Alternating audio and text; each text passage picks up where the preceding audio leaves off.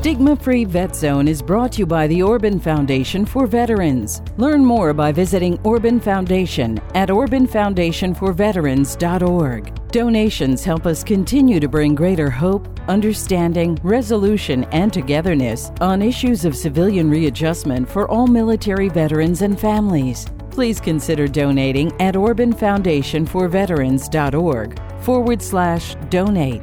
As a thank you, you'll receive a free copy of the book Sold Out, Conquering the Experiences of War by Michael Orban. Receive your free copy by donating at orbanfoundationforveterans.org/donate. I felt like I was less of a man for being back home when others were in Iraq fighting. As far as being with my guys, the guys on my gun truck, we were at extra risk, but I justified that extra risk because we were making sure the rest of the body didn't come to harm or had less of a chance of coming to harm.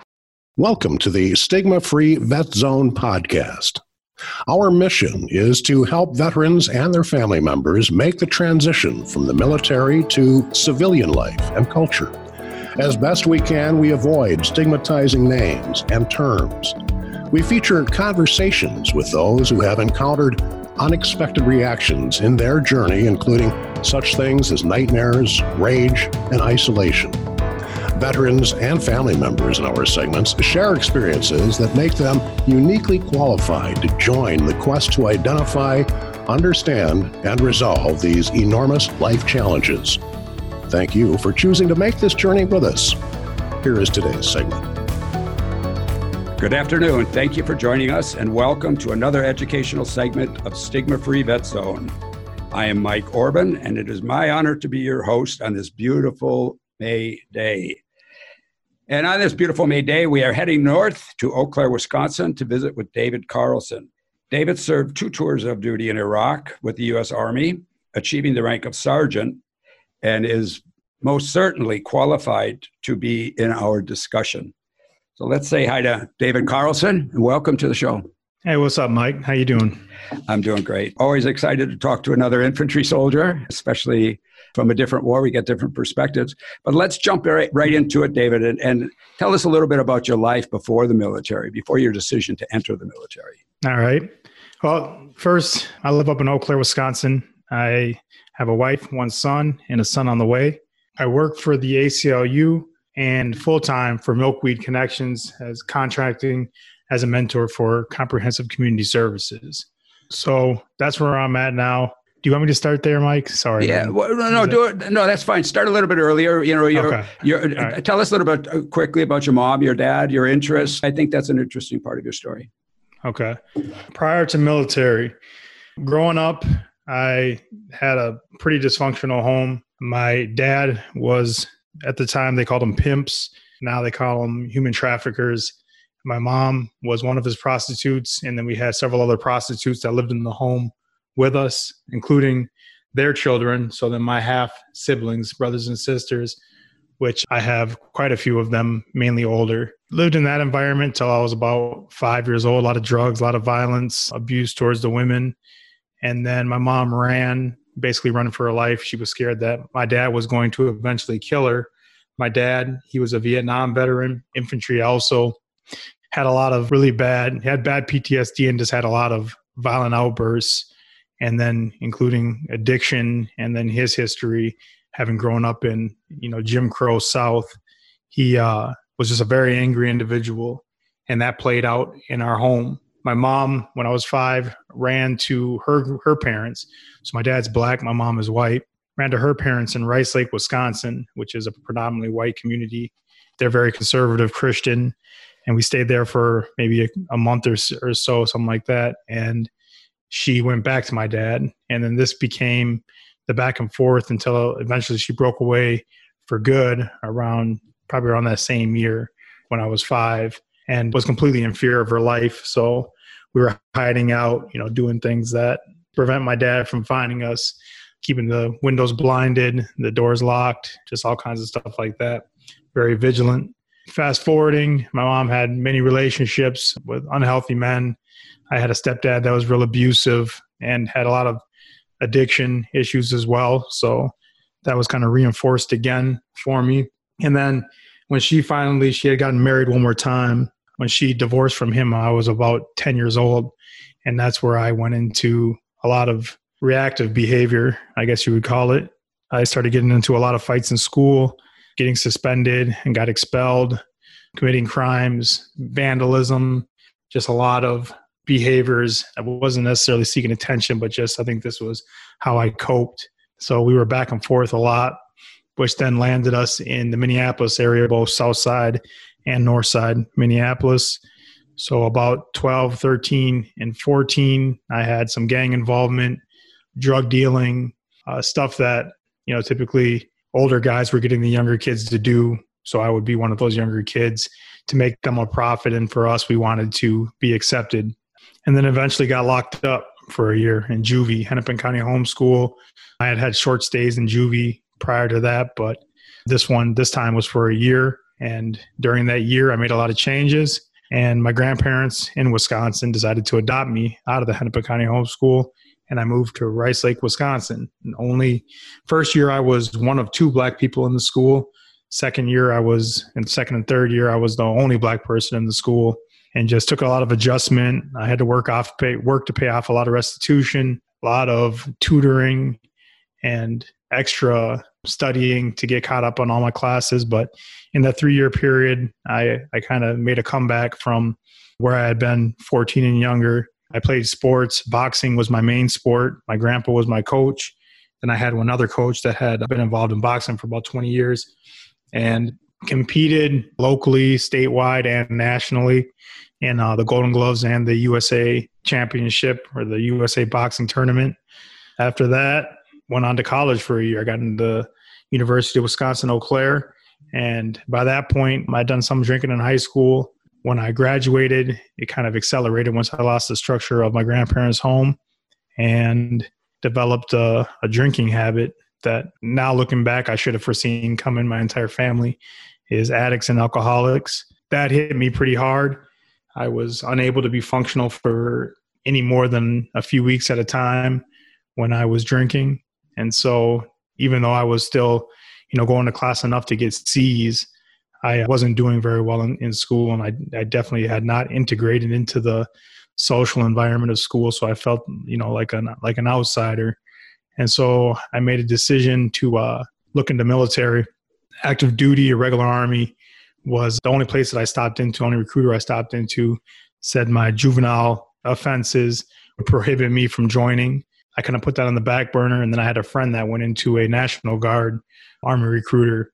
And that recruiter actually said, it doesn't matter what you got, we can get you in.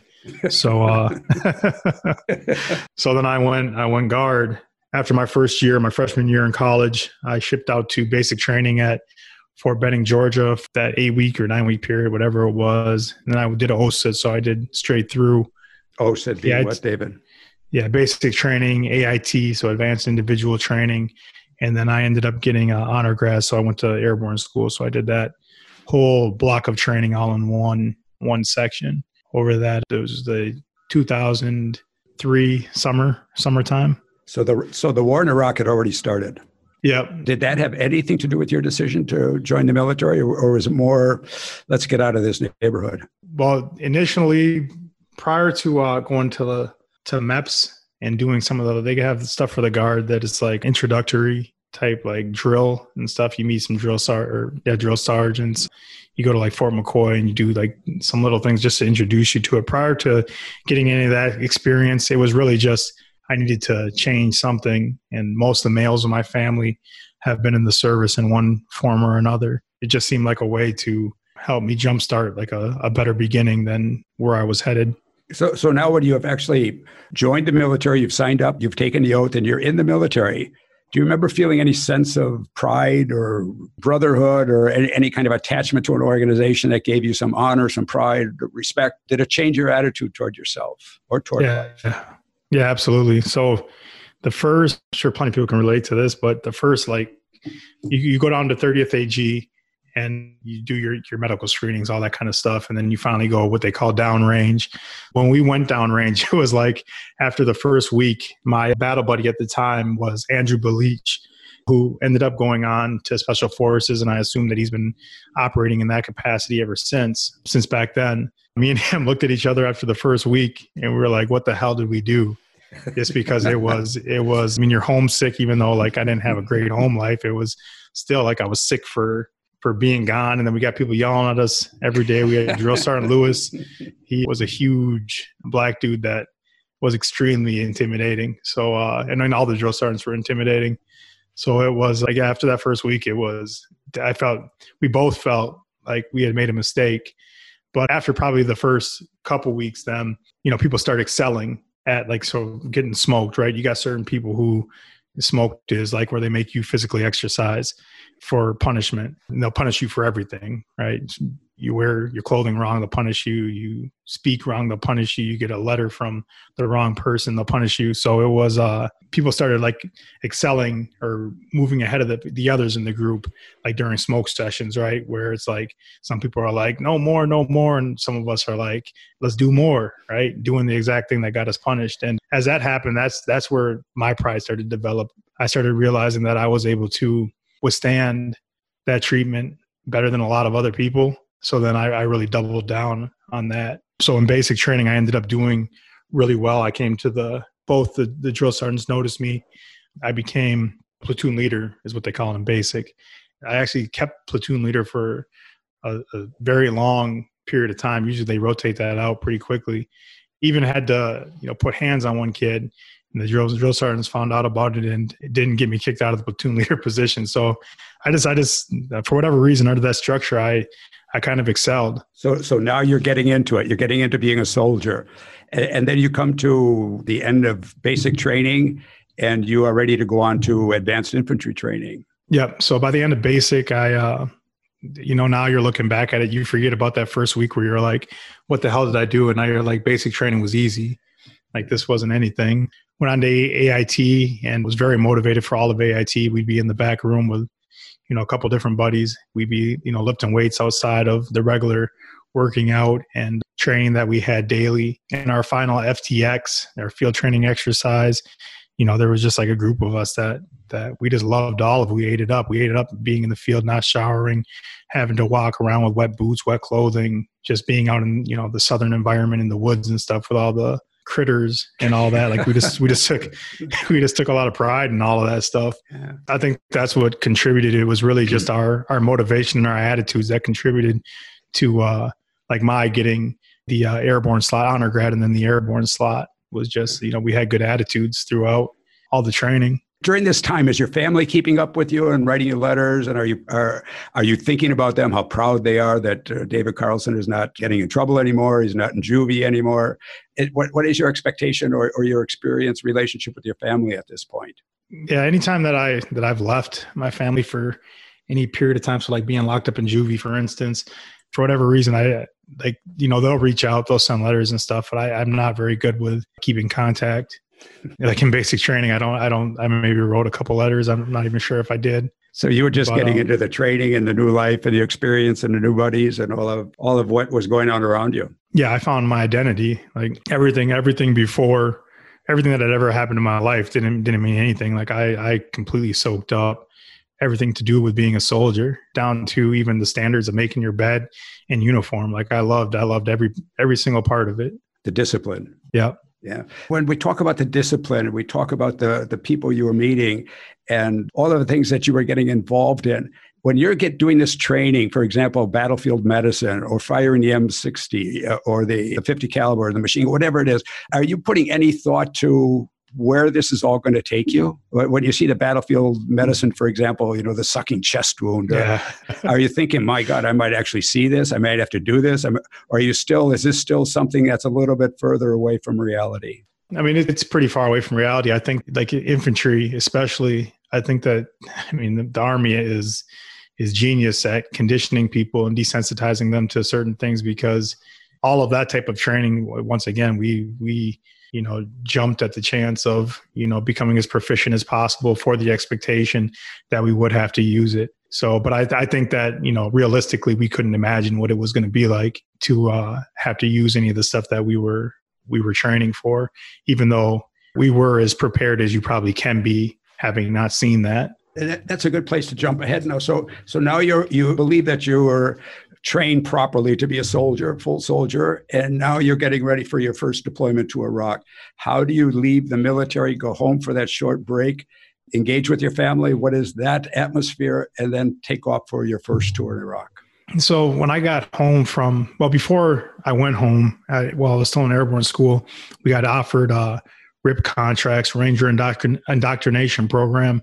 So some of my active duty friends took it, regular Army guys. I have to interrupt you. Did they really call it Ranger Indoctrination Camp? A program, yeah, RIP. Yeah, so RIP is the short version. You do that. It's like 3 weeks. You get into a battalion, then you go to Ranger School at a later date. Ranger School is where you get the tab. First, you have to clean out your mind and refill it. Yeah, exactly. Exactly. They got to get the weakness out of you. So. Okay, so I go on. I volunteered for that, and the state wouldn't let me go. Wisconsin, they wouldn't release me to regular Army services. So I was disappointed by that. But I came home. Shortly after getting home, I was notified that we were going to be getting deployed. So what they call an alert or whatever, and that we were going to Iraq. So I was very excited for that. But then back in the civilian world again, I fell back into the drinking and stuff because I was like, I got this period before I leave anyway. So, and I had no structure in my life in the civilian world. So I just fell back into drinking. How long was that leave? It was about a 5-month period in between getting done with airborne school, getting home, and then probably about 6 months actually, something like that, before we deployed to train up. And then it was a 6-month training cycle before we deployed to Iraq. And so the entire time you're home, you're just drinking and spending time, passing time, but not with no goals, no intentions, no activities. No, I was just kind of stuck in the same place I was stuck in prior to leaving for the military. I got a crotch rocket. So that was something. A crotch rocket to the audience. A motorcycle. So Yamaha YZF 600. So one of the real fast bikes. I would just ride. I would hang out. I'd go to bars. I just was, like I said, it was killing time. I honestly, I feel like the first identity that I really ever embraced in my life was what I found in training to be a soldier. And so when I got home, it was very frustrating because that ethos doesn't exist really to any extent in the civilian world. So on the streets. Yeah, on the streets. Exactly. So I had a hard time finding any purpose in what I was doing day to day when I was home. Any apprehension? I don't want to say fear, but we'll call it that, fear, apprehension about the date of departure for Iraq coming up? Or were you anxious for it? I was so excited. I was at my grandparents when a phone call came into their house. And when they told us told me I was going to Iraq, I don't know if I actually yelled like in excitement or like what the response was. But yeah, I was very excited. It was like the best present or the best news that I'd ever heard. So now you get the news that you're going to Iraq. The date for you to depart, your departure comes to leave for Iraq. What is the goodbye like with your family? So yeah, I was extremely hungover. It was at Vogue Field, so I was very, very hungover. I think we should stop. I think we should stop and tell the audience that's part of military training too. Yeah, exactly. Yeah. So my family said bye when we went to train up. And so we flew out from Vogue Field down to Gulfport, Mississippi, and then we went up to Hattiesburg, where Camp Shelby is right outside of. So yeah, I was very hungover when I said bye to them. It was mainly my black side siblings, so the siblings that, when I was talking about when we were younger, all the different moms that were working for my dad, all those siblings, they came. My mom was there. And then, but they're all proud of David, and you're in your uniform, and so this is all honor and patriotism. Yeah, my black side, it's like one of the they hold it up as if like I've done something nobody else could ever do. On my black side, they're extremely proud, and they bring it up quite often. Every year there's all kinds of posts about it. So yeah, they've always been very proud, and they were all there. Then when we went to Camp Shelby, train up started. It was shortly into train up that my alcohol became an issue. I got into trouble for it. I was able to actually knock that out just because I was so focused on doing well in the military that I just stopped after getting into a significant amount of trouble, but nevertheless stopped and just started focusing on training, physical, paying attention to all the training we were doing in the field, paying attention to weapons, all of that. over that 6-month period. Go ahead. Okay, go ahead. Oh yeah, just over that 6-month period, I was just very, very focused. And once again, like nothing back home really caught my attention too much. I didn't communicate that much. It was over that period. So our guard unit is from Barron County. So there was a Birchwood situation with a hunting family, a kid I went to high school with, and some other members of his family had gotten shot. He died. And so like our unit or our platoon was all from that area. So, people took that hard, but it was also part of like, it helped us come together even more. I think that happened during our training down in Shelby, but outside of that communication from back home, wouldn't know if the world had disappeared other than, what I was doing to prepare. So sure. Interesting that one event would stick out in your mind of someone having been killed by a weapon when you're just preparing, and that brings you closer as comrades in the military. That just makes a lot of sense, but it has to be something a little deeper than who that person was. I'm guessing it had to do with what your expectations were, or the reality of what you were going to be doing. Absolutely, yeah. And there had been, even during basic, reports of people, casualties coming back, and then we had one guy from our town that got killed prior to me leaving. So it was already, it's getting closer. Pretty in the media. Yeah, it was starting to get like real as far as that side of it went. Yeah. But once again, there's no way to have an accurate assessment of what it's going to actually be like. Okay. So now you've gone through this secondary period of training, and you get on the plane to go to Iraq. Yeah. And I'm focused. We flew into, I think it was Al-Assad or something like that in Kuwait. Don't quote me on that because I can't remember the name of all the bases and they changed all the time. But then we went to Bahrain, and we were there for like 2 weeks. And that's where, so I didn't, prior to going to the desert, I never thought that the desert got that cold. But so I go ahead. At night. No, I say that it got that cold at night. Yes. Yeah, cold at night. Yeah. So, all the winter gear, we had stuff that we could send over in connexes. So that was by ship. And then we had stuff that we carried with us. Well, a lot of us carried with us no cold weather gear. And so I had about a 2-week period of just freezing in Kuwait. That was the beginning. And I think that's like the best introduction to combat, because you think you're going to be getting off a plane and, rockets are going to be going off, and that's really for 2 weeks. That's really a good point, David, because a lot of us remember going into the actual country where the war was going on, but you haven't gotten there yet. You're in Kuwait. So You still have one more leg of this journey to get to the war zone to go. Yeah. Yeah. And so part of our unit convoyed up. That part of the unit, they got hit, I think, like a few hours across the border or something like that. At least that was the report that came back. I mean, just hit like small arms fire. It wasn't at the time though, small arm fire is like, they're in engagements and all this, but they had some rounds shot at their vehicles on their way out. Major battle. Yeah. At the time, while we were still in Kuwait, we were like, "Oh my God, we're ready to go. Let's go!" And so I think there's a point for everyone where you cross the line emotionally. At least everyone that I've experienced or spoken to about the experience, I had it myself. And you remember that time when you've gone from the training, the playing, the drinking, and everything to all of a sudden, hey, this is real now. Yeah. Yeah. Exactly.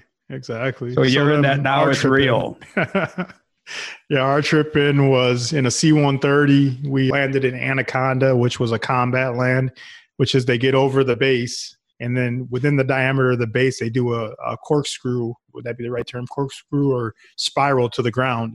So it's basically like your stomach's in your throat the whole way down. And then straight from there, we got on a Chinook, which we called shit hooks. Flew out to Fob McKenzie in the middle of the night. So then as soon as we landed at Fob McKenzie, McKenzie was barren. There was just a couple different housing units. It was big as far as the perimeter went, but there was very little or very few people on that base. When we landed in the Chinook, our sergeants, the squad leaders and stuff were just screaming, "Get off, get off, get off." And then, we formed 360 perimeter and pulled security until the Chinook got away. And then we're just sitting there in the dark in the middle of what we thought was the desert. But then, come to find out there were, housing units that were Connex boxes with doors and windows there. And then, few other things that what's it called? MWR, and then the DFAC dining facility. But so just it was kind of. Let me ask you this, David. So at this point, are you believing in the mission? Are you fully engaged in the mission? And tell us what happens in the sequence during your first tour in Iraq. Yeah, I was 100% on board. I was, red, white, and blue, like just, I'm ready to go for the country. And I just thought, I really believed in that narrative that, we were heroes going over to do something heroic. So that was what my expectation was, and expectations were, I was let down pretty quickly. So yeah, throughout the course of the year, it was a back and forth between, we had, our main obligation for our unit was FOB security and civilian affairs security. I ended up getting on through contacts from basic training, actually getting on as a Bradley dismount with 150, at first quarter cav, and then 2 months in, 115 third ID came and replaced quarter cav. And then I continued being a Bradley dismount for them. And that was like what motivated me to do that extra stuff. And there was a couple of times that I actually just went out on mission with them without telling my own chain of command. So it was like just so our audience, sorry to interrupt, David, but just so our audience understands, you were pulling security on a FOB. Explain that to FOB, and then you were on a Bradley. When you're talking about being on the Bradley, now you're out really in the combat zones. But explain a FOB. So forward operating base is the area where like troops are stationed. All the logistics of carrying out an operation in a certain area or area of operation will come out of whatever FOB it is. So FOB security is basically, the FOB security is just the towers. You either sit in the tower on guard duty, or you sit at the entrance control point, ECP, on guard duty. And the ECP is where you check vehicles coming in, you check people coming in. We had our Iraqis working on the base. We had Iraqis come to the base, like stuff like that. So it's very menial work, and it's very unexciting. That was part of what motivated me to be going out or to volunteer to do Bradley dismount, because sitting at the ECP, for instance, and seeing the Bradleys roll out, guys getting their weapons ready and then rolling out on mission into the city, I felt like I was doing less. So that's why I got on those missions ASAP as soon as I could when I got that connection. And how did those missions turn out for you through the balance of your first tour in Iraq? Yeah, that's where, what they call getting your cherry popped. That's where I had that, firefights, RPG attacks, IED attacks, throughout the year. Yeah, it was, not exactly what I thought that combat would be, but I think that's just because when you start getting fired at, your wires start operating, or I don't know, whatever it is, your mind starts operating differently. Yeah, exactly. It's none of that slow motion dodging bullet stuff. It's almost getting your shit shot off, and then, keep it moving. It's like luck, Sure. So it was still, I felt proud of what I was doing. I felt proud that I was doing twice as much as a lot of the guys that I came with. I felt like it just reinforced my identity as a soldier. And so I was the entire year, I was motivated as hell to continue with that. Even after I saw guys start getting wounded, guys got killed, Iraqis were getting killed, left and right. The elections missions we had the first elections, which were, I think there's something like preliminary type elections that happened back in 2004. And then a year later, there were the 2005 elections. Both times there was a lot of contact, which contact is attacks by the enemy. So yeah, it was just a lot. And towards the end, I transitioned from, feeling like I was doing something, out of patriotism, to feeling like I was doing something because I was responsible for the others around me. Like the patriotism portion wasn't really there anymore. So now you're getting ready to leave Iraq after your first tour. And what are your expectations when you get home? And are you aware that you're going to be going back on a second tour? No, so I didn't know if I wanted to keep going back. I didn't know what that would look like. There was a pretty mass casualty right before we left. Guys that, I had a lot of respect for and that I served with, a couple of them died in that attack. And that was something that it really soured my feelings of going home completely. Like I wasn't excited. I was full of hate and anger by the time that it was time to fly home. I I didn't feel anything good about going home, and I didn't miss anybody. I'm pausing to let that sink in, because I think that's a critical point where you don't want to go home, and you're switching from belief in the mission to what a lot of us experience in not being responsible for your own death or injury, but primarily not responsible for the injury or death of anyone around you. That's a completely different mission. So it goes from a global mission really to just a personal mission concerning only those people who are with you. Absolutely. You feel responsible for every person that gets hit, for every person that gets killed. Like, you feel responsible for that, even though it's not rational. It's still, I mean, it's still something that, I struggle with today, and that I have to like process through to realize that I'm not responsible. But, deep down inside, I still do feel responsible. Like, that shit just doesn't go away. So it's, at the time though, it was there was the thing on the forefront of my mind. I couldn't see anything else. So by the time I got home, I was shut off to everything. I had a girlfriend when I got home. My family had celebrations, which I don't remember what the celebrations were of me getting home.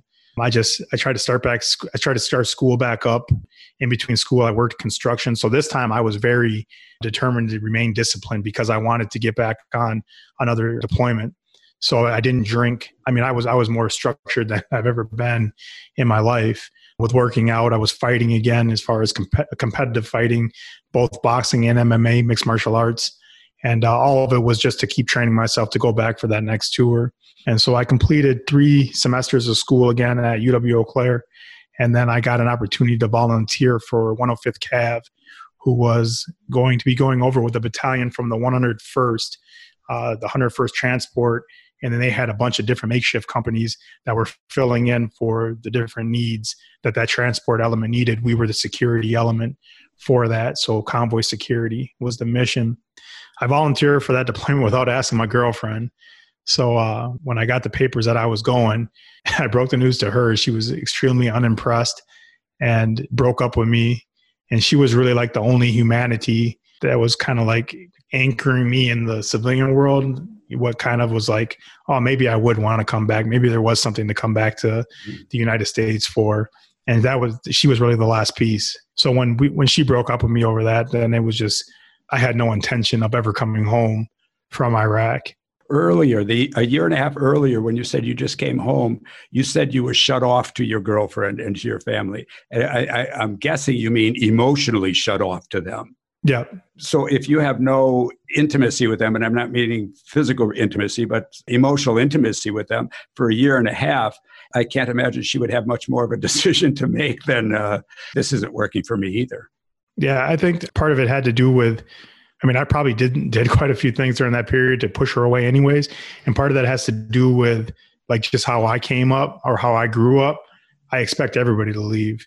So that was only like magnified throughout this period. So honestly, when I told her, like, it wasn't a big shock that she broke up with me, but I just felt it more than I thought that I should feel it. Like part of it, I wasn't as closed off as I thought that I was, is basically what I'm saying, I guess, because it hurt me. Like it hurt really bad.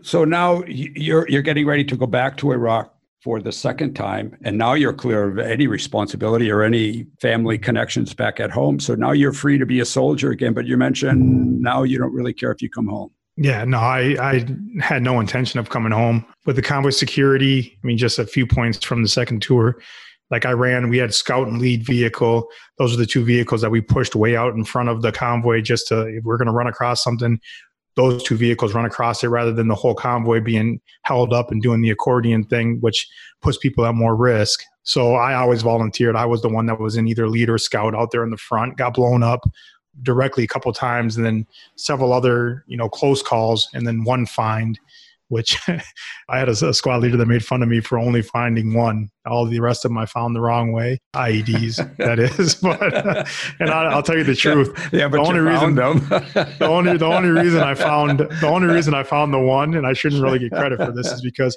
it was a trip wire, it was a pressure wire IED, and we actually drove over the wire. Like the wire was a big, like it looked like a hose. attached to a shell in the middle of the road. This was Tampa, MSR Tampa, and we actually ran it over. So had it not been defective, that wouldn't have been a fine. It would have been. So I really shouldn't get that credit. I should get credit for that. Finding that one. You might as well found an empty beer can. Exactly. But I'm going to take credit for it. So that's good. So anyways, so it was, just running and gunning that entire time. And I just did a lot of things. I talked to my gun truck crew about the fact that just the way that the position that I was putting them in being out front, it was extra risk. And if they didn't want to be in extra risk, they shouldn't be in my team or on my gun truck. And both of them, agreed to that with, full knowledge of, what could happen, because, that was probably a couple of weeks into it that I had that discussion with them, and, things had already occurred. So at this point, though, back to the mission, you're not believing in the mission again. You haven't found the mission again. If you're not believing in the mission, you become a true soldier that is just there to complete the mission and not have any of your men hurt. But the mission itself, whatever that might have been, is no longer part of your thinking.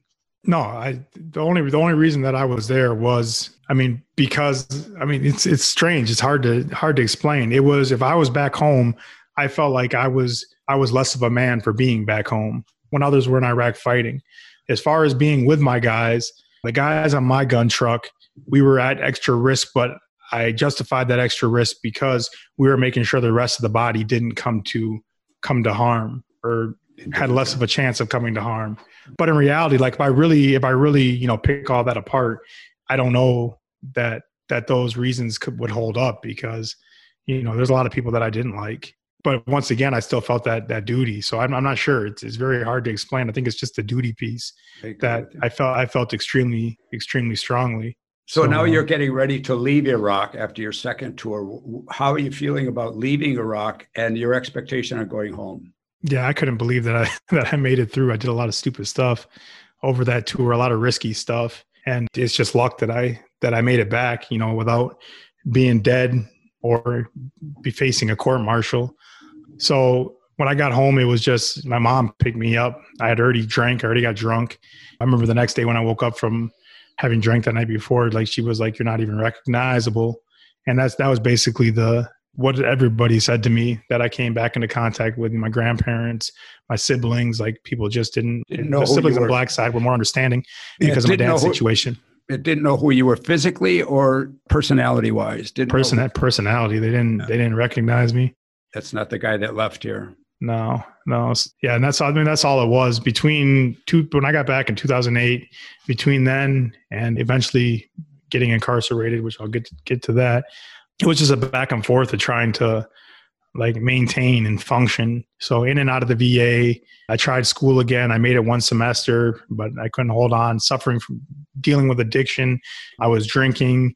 I was huffing now. So that's these aerosol cans you use to get high. And that was strictly because I didn't have like any kind of like people dealing drugs around me. So it was, that's just what I turned to. And it just took me out of reality. And that's what I did for that period between or after getting home, with a couple of breaks of being sober and clean. But I was just miserable. Like I couldn't, I hid from people. I didn't want to be around people. I didn't want to talk to people. I didn't want people to see me. I felt like shit. I felt I was a piece of shit. And the only thing that could ever bring any kind of value back to my life was going back again. So, throughout this period, I was trying to get on deployments, but I was too unreliable to do the shit that I needed to get done to get back on the deployment. So it was just nothing but, really just suffering for that period in between or after getting home and then getting locked up. So before we get to the lockup part, let me just ask you about your friends and some of the activities that you enjoyed before you went into the military, before you went into Iraq, the friends you had before you went into your 2 tours of duty in Iraq. When you came back home, did you enjoy the same sports, the Green Bay Packers, whatever it might have been, or enjoy going out with the same people and spending time, the same friends? Or was it, as for a lot of us, whoever will drink with me is my friend? Yeah. Well, so, to tell you the truth, like before going, it was hard for me to have like real friendships, or what I think others describe as real friendships, probably from the way I grew up.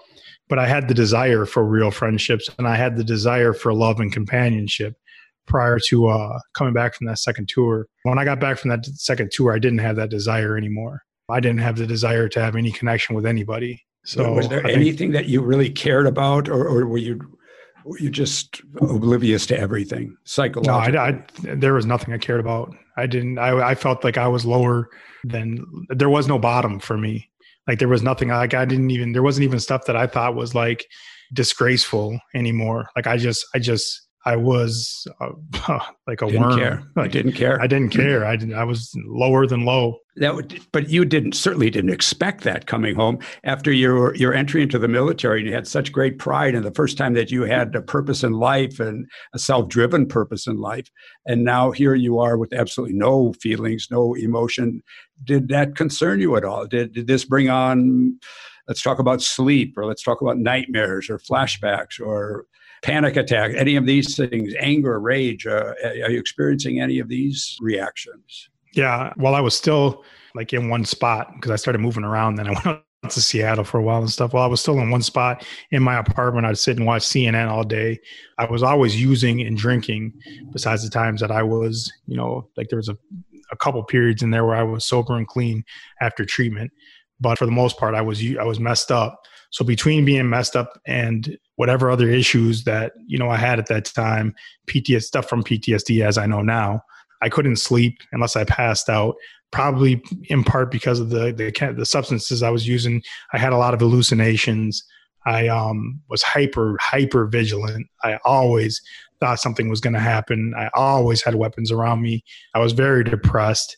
I couldn't, like I said, I couldn't sleep unless I passed out. And that's how I slept, was I would drink vodka until I passed out. So it was just, it's hard to explain what was going on in my head. I felt like an animal. Like, honestly, I just felt like a starved animal. So, like that's is it fair to say you didn't even know what was happening? No, I didn't at all. I still didn't believe it was PTSD though. Like I thought it was just, I actually am fucked up. Like, from my youth and all that kind of stuff, there's plenty of times where people said that I wasn't like a good person. And so now I just believe that I just wasn't a good person. Like I didn't think it was, any kind of mental health issue. Did you ever have the experience, having been the lead Bradley on these road missions in Iraq, did you drive down the highway looking at things on the road as if they might be explosives, or looking for dangers as you're driving along? Were you that type of hypervigilance? Yeah. So second tour was ASV, so armored security vehicles for the convoy security.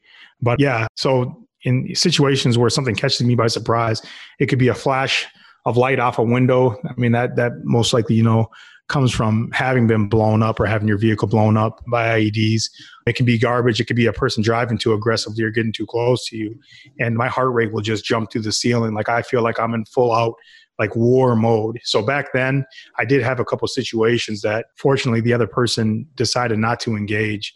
Otherwise they probably would have turned into, pretty bad road rage situations, just because my heart is like, you literally feel it. Like you could see it. You could look down and see your heart beating in your chest. And it's just like you go from being just driving and, alert, but just driving, to all of a sudden it's like you're kicking in a door again. It's just like, it's very hard to describe.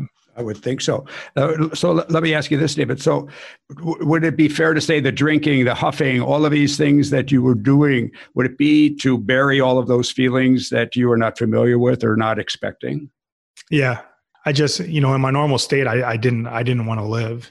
It was painful, like it's just emotional pain, but it was just extremely painful and just the stuff in my head. And like, I just couldn't, the thoughts, pictures, everything going on in my brain, it just was too much, even from childhood. Like everything, it was just always racing through my head. I couldn't think of anything else.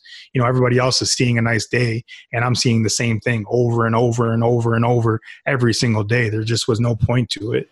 Did you ever have a sense that you were in a foreign country? You came home, but you really don't belong here. People don't understand you. You don't understand them.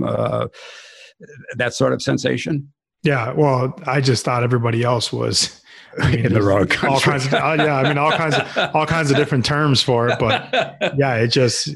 I mean, all of that. So they call it like intersection, where all these different pieces intersect, and it was like there was so much wrong was what was happening with me being back, and like even like trying to listen to someone speak to me about the shit they thought was important was just impossible to do. I couldn't do it. So it was really overwhelming, emotionally, mentally overwhelming. Yeah, exactly. So take us through, I know you had a lot of different experiences that bring you up to incarceration, going off to prison, but take us up to the part of actually going to prison. A couple of the things that got you into trouble with the law, got you into the maximum security or medium security up in northern Wisconsin, and go through that prison experience for us, David. At the tail end of all my addiction, all my running around, I committed 3 burglaries. And in one night I got drunk, committed these 3 burglaries. And just prior to that, I had assaulted somebody. So these 2 things together got me locked up. I just basically, when I was that first initial 10 months when I was locked up, I, thought just about every day of killing myself. They gave you razors to shave with. And it was just something that I thought about all the time. The one thing, once again, that stopped me was I was scared of going to hell. My white side grandparents that lived in Wisconsin, they were very religious. And I truly believed, or I had enough of a belief, that if I killed myself, I'd go to hell. So that was the one thing. But I really wished that something would happen to kill me and this have it be done. I got Veterans Court. I ended up failing Veterans Court. And so then I got sentenced to 3 years in prison, 12 years supervision, which is like probation. And that's when, things kind of changed as far as my mindset. I wasn't depressed anymore. I was angry. And so I worked out nonstop. Like a lot of people say they worked out nonstop, but I really worked out nonstop. And I did it just to fight. The prison became my battlefield. Prison became my combat. And I enacted and rehearsed, every scenario that you can, just in terms of, only having your body as a weapon. That was my time in prison. I got away with a lot of fights just because, once again, I operated as if I was in a combat zone and I just moved that way. It's hard to explain to people that haven't been there, but like that's all I contemplated was violence when I was in. Got out for 3 months. During that time, I just engaged in criminal behavior. I didn't care. I was pissed off, operating off being pissed off, and then ended up locked back up. In that last part of lockup, I did a significant amount of hold time. Hold time is like solitary confinement. And during that solitary confinement, came to a choice that I was going to kill a guard and kill myself, or I was going to change. And that was just brought on by just getting in so much trouble. Most of the trouble I got into was when I was in prison or jail. Like that's where most of my charges come from. I decided that I was going to change, that I couldn't feel like I'd been feeling for so long. And I just structured my routine around working out, reading, communicating with a mentor that I had on the outside, and just talking through things with no formal structure, but just, talking about the stuff that was happening both inside the prison or the jail and then prison.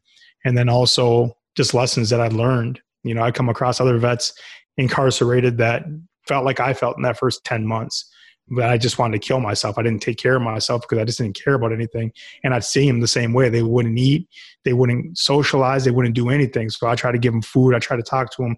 I try to introduce them just so that, or the people that mattered, as far as like, not getting into like any kind of physical altercations and stuff like that, because I could just relate to where they've been. And I communicated these experiences then through email and through letter. I came out, I got released December 2015, and I came out with just a strong desire to help veterans, guys that have been in similar situations as me, because there just had been no effective help for me when I got back. Not that either I wasn't ready for it or it was just ineffective. I don't know which one was which, but it ended up being, SAG and me developing my routine and individuals who weren't involved in the healthcare system that ended up helping me through. So that was my mission when I got out of prison, and I did my last 4 months in a max prison. I got sentenced to 2 years, and I only had 4 months left in that 2 years. I did most of the time in jail. So the last 4 months were in a max security called Dodge, and then that's where I was released from. So you're getting released from, and we won't go back into it, but from the terrible, terrible environment of prison where you actually had no mental health treatment from anyone above the profession of social worker, I think, which certainly didn't help with that. So now you get out and you're anxious to help veterans. And tell us now about what that stigma might have done for you. Was this helping you to look for something to help veterans? What was going on in your world now that gave you this, after being so low, gave you this stimulus to want to go out and do something for other people? And where did you go and how did you do that? So I think that it was the same feeling of duty when I got out, the same feeling that brought me back to Iraq for my second tour, the same feeling that got me to volunteer for all the missions that I volunteered for on my first tour. That same feeling was what inspired me to help veterans when I got out of prison, except for the difference was it wasn't about violence or it wasn't about, going to combat, because I realized that the most help that I could do for veterans was right here at home through, self-empowerment like I had done when I was locked up. And I think that occurred because I had been so violent when I was in prison, when I was in jail. Of course, this violence was just, fighting, but it was serious fights. And it was, the mentality of it that really, it got me to the point where I had enough.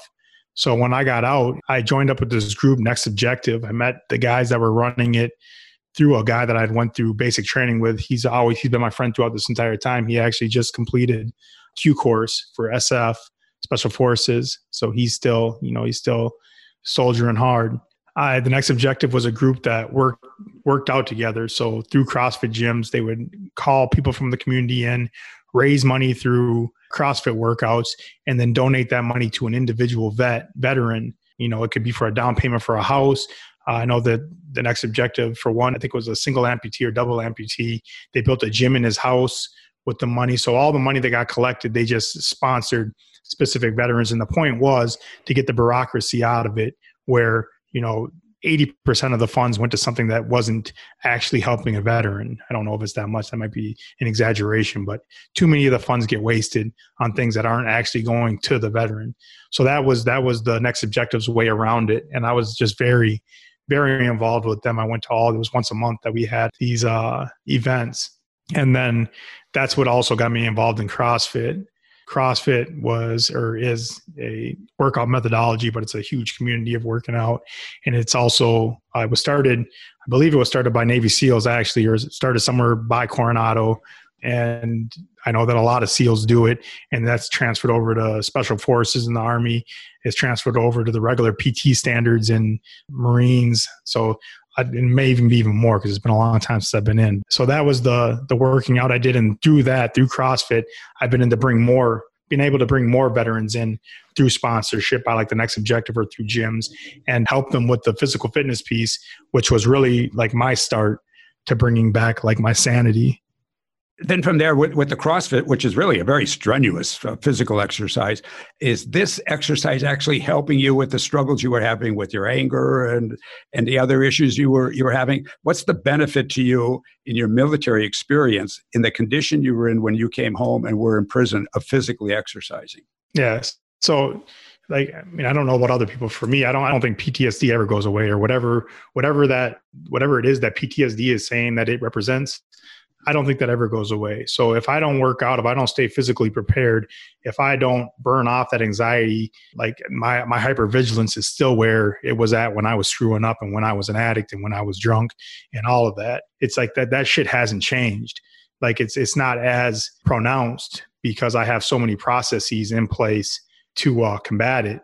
I don't take medication, but if we were to say I had the medication, it would be that physical fitness and the CrossFit specifically, because you go until you can't go anymore. And that's what I need. If I don't drain my body of all of that on a very, very, very regular basis, sometimes multiple times per day type basis, I start going back to the same place in my head that I've been to before. And I just don't think there's ever a cure to that, at least not that I've seen. Do you think it's necessary to think of it as a cure, or do you think it's a necessity between the distinction between the reactions to war controlling you and you controlling the reactions? Like you say, you have a ton of these things that you do when you're having some of the responses from war. Do you think you've learned to control those better so you're in control of, I'm not going to say the acronym, you can, but whatever the condition we have is from these experiences, the hypervigilance, the anger, the filthy, filthy language that we have, all of these things that we come home with, they control us or seem to control us. It's that point where all of a a sudden you get to the point where you have a tape of responses in your head to combat those reactions, and you really get a sense of being in control of them. Is that a fair statement? Yeah, that's it. I mean, and it's like, I think that the biggest thing is once I stopped expecting to ever go back to what I knew life was, like as far as, or what I thought that I wanted before combat or before coming home from my second tour, once I accepted the fact that I was never going back to that, I started seeing like a roadmap, or not necessarily a roadmap, but I started seeing the development of a plan to move forward under the conditions that I had now, which meant that there was certain things that I had to be disciplined in. And sometimes I think of it as like a warrior's burden. There were certain things I had to be disciplined in daily that others didn't.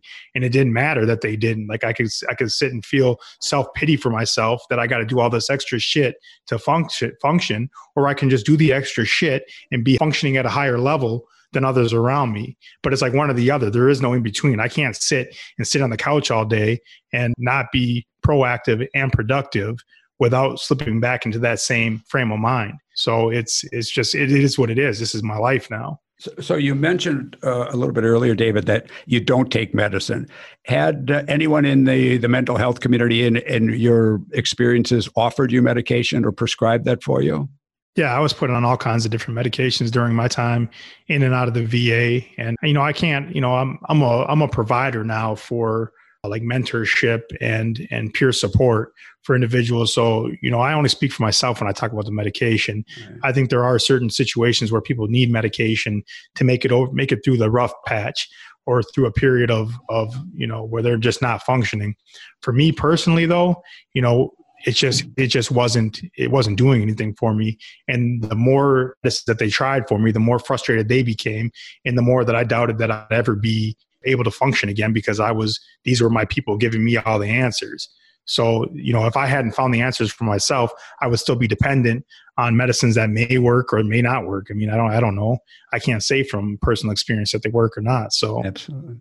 So these activities and these successful experiences that you're having now, could you have been introduced to those immediately after returning from Iraq, or is this just a natural process of dealing with with life as it came?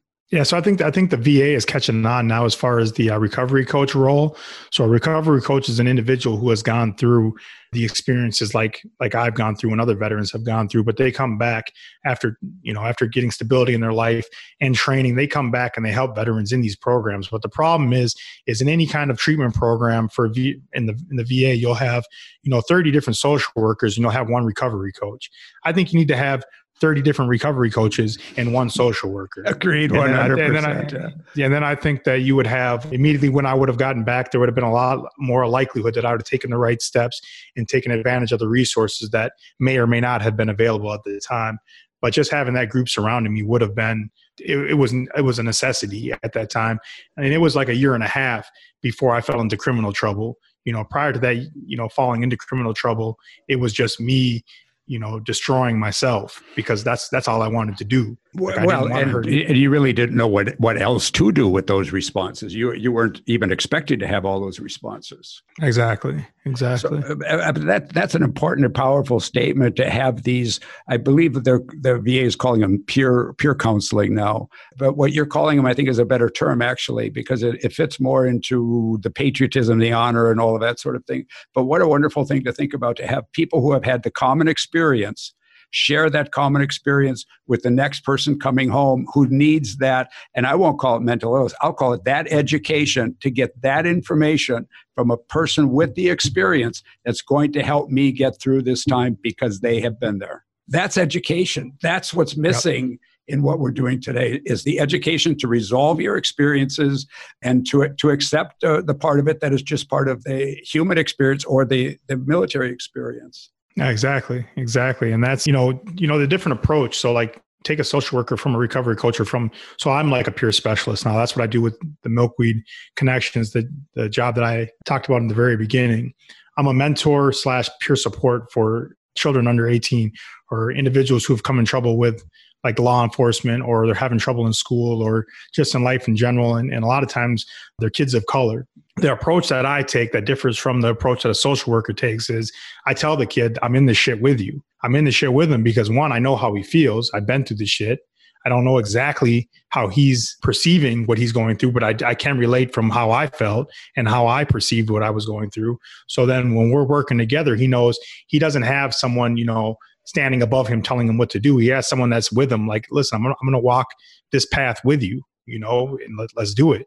We come across challenges, we're going to address that shit together. It's not, someone just throwing textbook ideas at you, or even someone that's gone through maybe some of it, but then they're coming from a point of trying to educate you on what you should do. No, you need someone to walk by you through that shit. And that's what is, I think that's the way that a lot of this treatment and therapy is going, is in that direction. I certainly hope you're right. And I would add to that, if you are a veteran or a family member of a veteran now who is struggling with your first experience in readjusting from the military, from war, listen to what David has just said, because I think that's a powerful, powerful example of what you need to look for, or what you might want to look for, is somebody else who's been through that experience, who can at least understand where you've been. I will say it this way. I have 5 sisters, and 4 of them have been pregnant and given birth to children. If you want to know what it's like to be pregnant and give birth to a child, don't ask a male gynecologist. Ask another woman who's been pregnant and given birth to a child. And it's no different in a concept for men who have been to war to get their counseling from another man who's been to war. It just makes perfect sense, rather than going and to somebody who doesn't understand what you've been through and say, well, I don't know how to treat you, so take a handful of these. And I think that's part of what our whole podcast is about, that resolution to find an educational way to resolve these issues. So we're running a little bit short on time, but you're such an inspiration, David. You also had difficulty in your first experiences going to college. You got through with C's, but now after coming home from prison, you've gone back to college. And how did that turn out? Yeah, so I graduated from a UW Eau Claire in 2019, something like that, 2018. My major was English, so my bachelor in English, creative writing was my emphasis. I got a legal studies certificate, which was in constitutional law. And then I had a minor in race, ethnicity, and society. And that all of the topics that I took and what I graduated with, I took them because they really correlated with how I came up, what I went through in the military, and what I went through going to prison. And I just wanted to be more informed on what the academics were saying about it, but 2, the historical context of like how my situation has played out for others. And so now I use that to help on the individual level, which is the mentorship that I do, but then also on the bigger picture level, which is I do work with the American Civil Liberties Union to help people who have been incarcerated or are underserved in the community or are underrepresented in the community or in education, things like that. Just being an advocate for individuals who need help, the type of person that I wish that I would have met when I was young, or when I got back from my second tour, or when I was in prison. That is just very, very powerful. I don't want to overlook this, but when you did go back to college and study English, did you do better than C? Oh yeah, I got what do they call it? You made fun of me before for saying this the wrong. Cum laude or whatever it's called. I graduated with over a 3 I graduated with over a 3.5. You graduated with honors. You don't know how to say it, but you graduated with honors. Well, David, tell us if there's hope for the veteran struggling, for the family who doesn't understand their veteran. As you said, when you came home, people didn't know you. You were not the person that went off to war. Is there hope by reaching out rather than to the alcohol and the huffing and to the prison and to whatever else you might be looking for, the isolation, the anger, the hatred, the nightmares? Is there some value in actually never giving up, looking for the person that can help you? Absolutely. I think that, the biggest hope lies in each veteran. I think that we need to be that duty that we felt to go, commit acts of violence and, possibly have acts of violence committed on us for our brothers. We need to bring that same, motivation and feeling of duty here and realize we need to reach out in the same way we did when we were in combat, but this time to help people in a productive way and in a way to empower them, veterans especially, and then to families and stuff. It's just being there. You can't tell a veteran when he needs to be okay, and you can't expect that they're going to have a couple of hiccups and everything's going to be all right. They're going to get it right this time. Everybody has their own path of dealing with these challenges and these nightmares. And the best thing you can do is just be there for them. Well, that's certainly one thing you can do, but I would certainly encourage any family to reach out to their county veteran service officer as well, who will provide them with different resources that are available to them as family members of a veteran. But I would also say for the veteran, and I think about this all the time, we did come home from war. And if we hadn't come home from war, would we want the people who did go home, who did live and get through it, would we want them to go home and suffer? Or would we want them to go home and respect their life and make something out of their life because they did get to go home? If you had died in war, you'll never get that opportunity to get married, to have children, to get the job you want, to race your motorcycle, to get drunk, to do your huffing. None of that is all gone. So in a way, how do we live our lives, not necessarily for ourselves, but also for our families and for the guys and the women who didn't come home? And secondly, I think it's very important for us not to think of the veteran as the primary healthcare unit, but for the veteran and his family to be considered the primary healthcare unit and work on healing that all as one. So, David, one last word of inspiration. Burpees, cleans, and snatches. Those will cure anything. Okay, I think he's not talking about vegetables. No. He's talking about physical exercise, a lot of things. So, well, thank you very much for coming on the program, David, and I hope to have you back again. And if we can get you maybe to write a little bit for our blog page and be a resource for veterans who might come and look for some of the resolutions that you've found. But it's an honor to know you, honor to have you on the show, and keep doing the great work you are. Oh, and congratulations on the son to come. You forgot to say you were married. Or I guess you did mention you were married, but congratulations on the second baby that's coming along. Thank you. Mike's a good name. Took you a while. It's River. All right, David. Thank you. Thanks for. Thank you, Mike. Yeah, thank you. Bye. Thank you for listening to the Stigma-Free Vet Zone podcast. Your feedback is always welcomed and encouraged. You'll find contact information on our webpage, OrbanFoundationForVeterans.org. Our program is produced by Blueberry Pro Productions. On behalf of Michael Orban, this is Bob Bach. Thanks for joining us, and please tune in again.